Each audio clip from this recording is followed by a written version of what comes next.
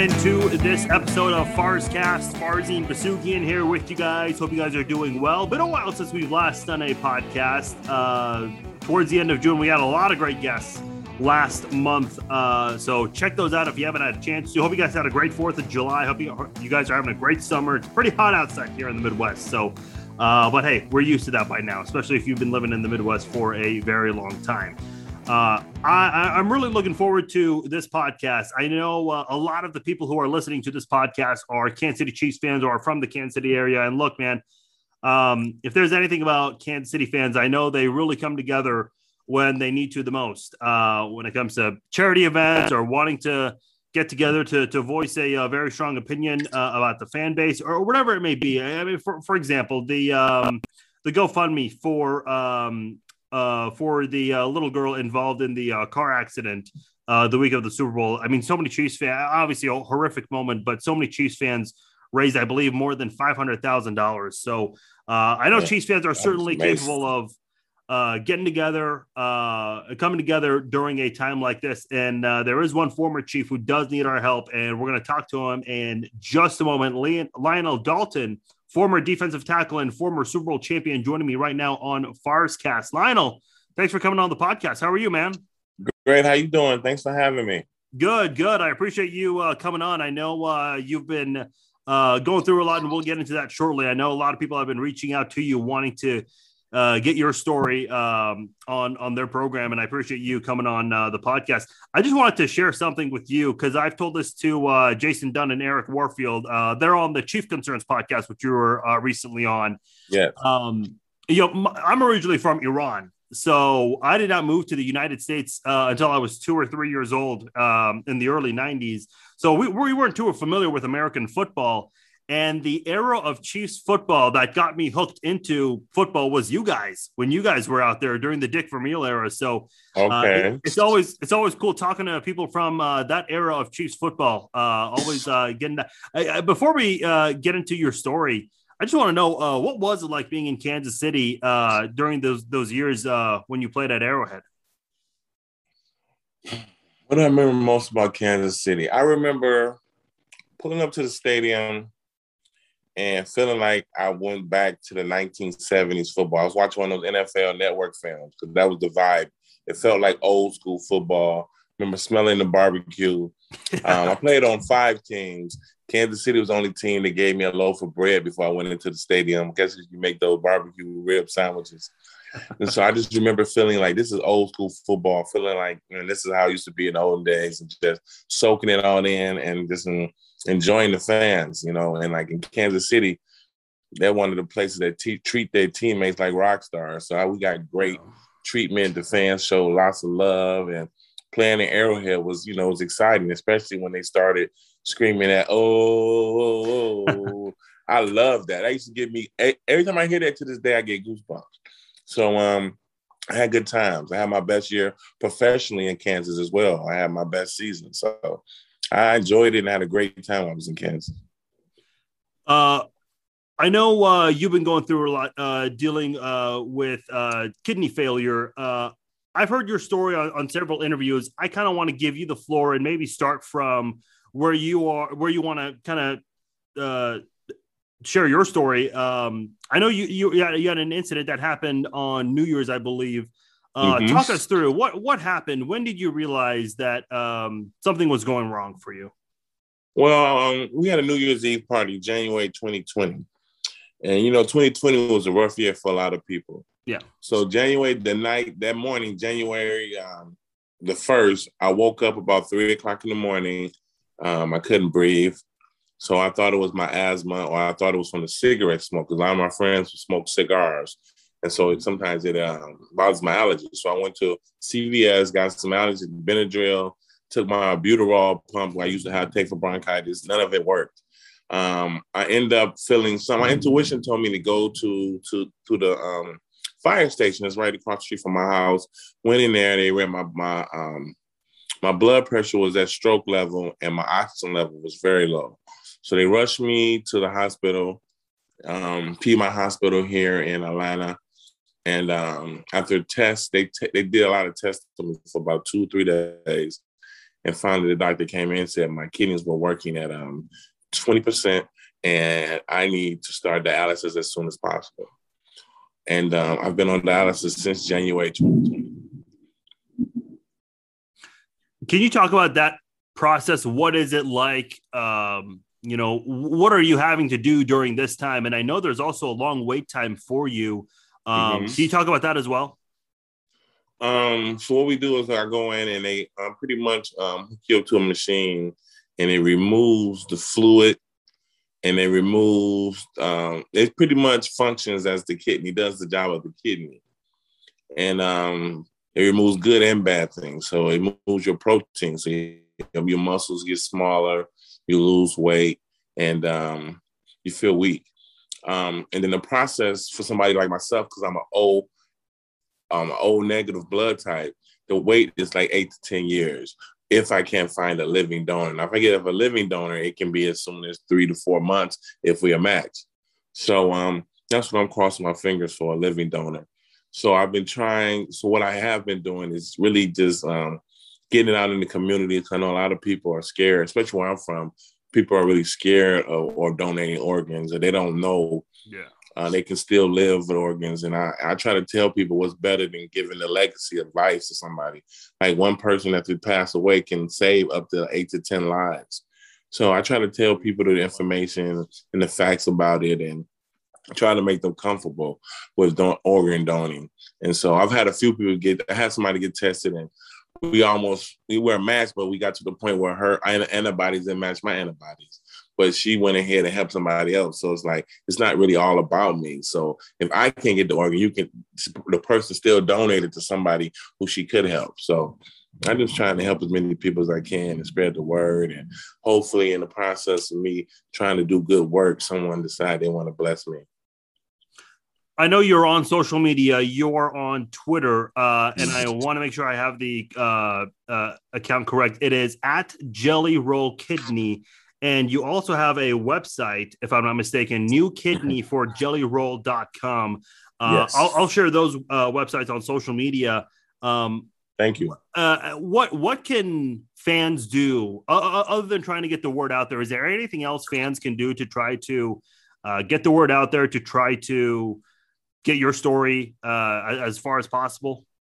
Well, there's been a lot of fans. What they've been doing is they can't help me directly. They've been sending me prayers, which helps, me and my family. We read every post, so we read every message because, sometimes you have trying days, and during my trying days, I really like to read those posts because those uplifting and prayer hands help, it helps push through those rough days.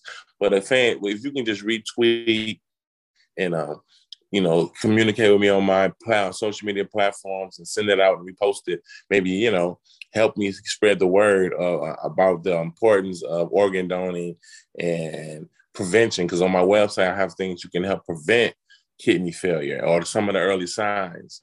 And so that's all I want to do is promote the website, get people to retweet, and, let's do it. Let's get this done. Hopefully I get something soon, and I can, hopefully I can be around to see my youngest daughter get married one day. Yeah, absolutely. I was just going to say, I know. How many kids do you have? I have 4. Yeah. What is, I've seen some of the photos you post on social media, and look, I've got one of my best friends. She's a mother of a 12-year-old, and she's battling cancer right now. And one of the things that she mentions is she tries to absolutely avoid the subject and just spend as much time as possible with her kids. Just one way to kind of stay optimistic. Yeah. What about for you? I mean, what do you try to do during trying times like this to stay optimistic? I have really intensified my meditation practice. I do a lot of affirmations. So I try to remind myself of why I'm blessed or the good. I try to constantly tell myself about the good things in my life so I don't think about the bad things that's going on. Because it's easy for you to really go into that sunken place when you're dealing with this, because it shuts down your life. You can't do as much as you used to do. I'm gone like 3 days a week, so I miss certain things. I can't help my wife around the house sometimes. I'm just exhausted. So I try to focus on the things I can do, try to focus on the things that are good for me, the blessings I have. I try to spend time I got a 2-year-old. She's fun. You know, we laugh and joke and play.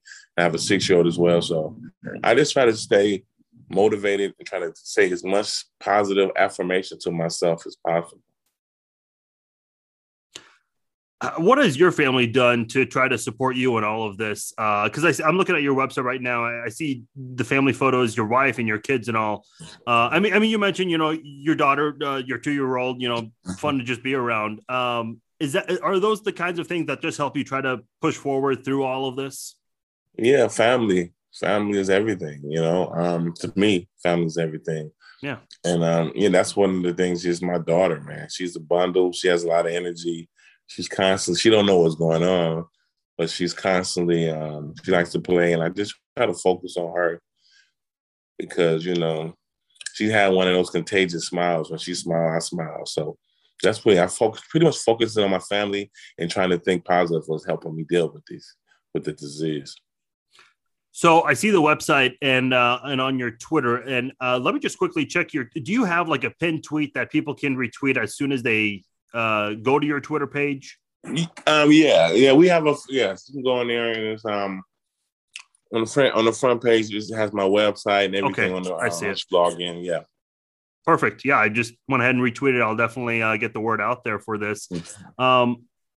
Yeah, I know you've done a lot of interviews with this, a lot of conversations you've had with a lot of people. What else do you want to say out there that maybe you haven't said in this conversation with me or in any interview or conversation you've had with others? A lot of people don't know, once you donate a kidney, my insurance pays for anything you have going on with your kidney. So let's say you have something going with your other kidney later on. My insurance pays for everything from start to finish when you go through the process. They try to make it as easy as possible for the donor. So I don't know. I mean, that's something I can tell because a lot of people don't know that.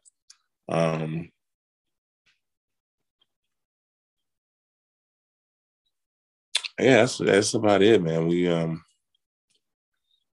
don't know what else to say. You know, it's no, you know, it's tough, but yeah, I try not to get too emotional. So no, that's okay, man. Yeah, hey, look, especially when you have me talk about my kids, man, I get real emotional. Yeah. No, I understand. I apologize. I didn't mean to get you emotional. It's fine.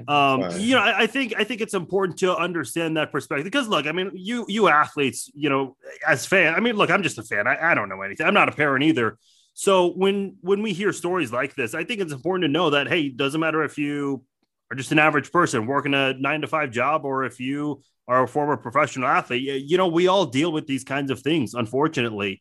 Everyone has a curveball that they have to overcome in these kinds of situations. So no, it's certainly understandable. And I really do appreciate you opening up and discussing all of that. So once again, if you guys want to go to the website, it is New Kidney for jellyroll.com. And then his Twitter is at Jelly Roll Kidney. By the way, I never knew this about you. Your nickname is Jelly Roll? Yes. Explain that one. I did not know that. I got in high school. My high school football coach was from deep Alabama. Had a strong draw. Very, you know, everybody in the country, mainly in the South, always get a nickname. So in the high school, we used to, at the end of the track meet, I threw the shot put, they would have all the fat guys, defensive tackles, offensive linemen, they would have us race each other. And I had to take my shirt off because my teammate had on the same color. So I ran with my shirt off. And I won the race. You know, I had a big belly. And my coach said that must be jelly because jam don't move like that. And a lot of my teammates said, you were rolling, fat boy. And somehow my coach heard that in jelly. And he said, yeah, you're a big old jelly roll. And so everybody's been calling me jelly. I hated it at first. And then I had a young lady in high school say it so eloquently that I said that I liked it. So I kept it. And this has stuck with me throughout life. I went to college. I had a guy from Detroit that knew me. And so he told the team my name was Jelly Roll there. And I went to NFL, had a couple guys that played with me in high school and college was in NFL. And then they told everybody my name. Once everybody hear it, they think it's funny, then that's just been my nickname. So I just accepted it. I've got to ask before we let you go. Obviously, I mentioned in at the beginning of the podcast introducing you. You are a Super Bowl champion with the Baltimore Ravens. What was that experience like? Because here in Kansas City, we've been waiting for that opportunity for a while, and now the Chiefs just had back-to-back appearances, winning one of them. What was that moment like for you? To be honest, initially I was tired. Happy the season was over and happy to be a Super Bowl champion, but I didn't really feel the weight of it until we got those rings. It was a great experience, especially as I'm getting older. I realized I did something great, and it's something I can hold on to. I said I did what I needed to do to win the Super Bowl. I can hold on and do what I need to do and hopefully get a kidney. So I use that as motivation, like it's something I've done great in life. And if I can use that same type of energy that took me to get there, I can use it to do this for my family and to stay strong for my family during these trying times. Once again, the website for that is newkidneyforjellyroll.com, and then his Twitter, JellyRollKidney. If you guys can, go follow him on Twitter. Retweet his story as much as you can. Get the word out there. Tag some people in the media if you guys know anyone that could share his story as well. Anything to get the word out. Hey, Lionel, wishing the best for you and your family. I know, obviously, not the most exciting thing to discuss, but I really do appreciate you opening up and sharing your story and what you've been going through and all of this. Please come back. I'd love to do this again if you have any updates. Hopefully some good news we can share down the road. That would be great, man. That's what we praying for, good news. Yes, we will spread the word and be praying for you. Hey, Lionel, thank you so much. We'll keep in touch, all right? Thank you. I appreciate you having me. All right, Lionel Dalton, former Kansas City Chiefs defensive lineman, joining us right here on Farscast.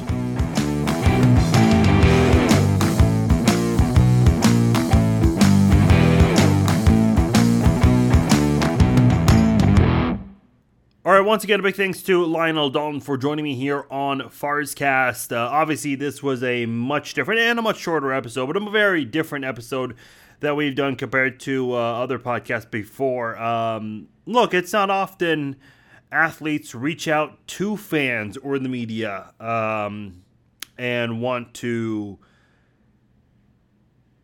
try to spread the word about something very important, something personal they're dealing with. And look, as a fan, anytime you get an opportunity to help the guys that you watched on TV when you were younger, hey, look, always willing to take that opportunity to help these guys. So very happy to help Lionel Dalton. Really appreciate him coming on and opening up, sharing his story and just all the things that he's been going through, because I know it's not easy. And I think a lot of times you do wonder, what does someone go through with this? Someone who was a former professional athlete. A lot of times we think these guys don't deal with these kinds of things, when in reality they absolutely do. So huge thanks to Lionel for coming on and opening up about all of that. If you guys want to help Lionel Dalton, please go to his Twitter account. It's at JellyRollKidney, and retweet the tweet that he has pinned on top, please. And reply to that same tweet and tag some people in the media that you know locally. If we can get a lot of people to do it, that'd be awesome.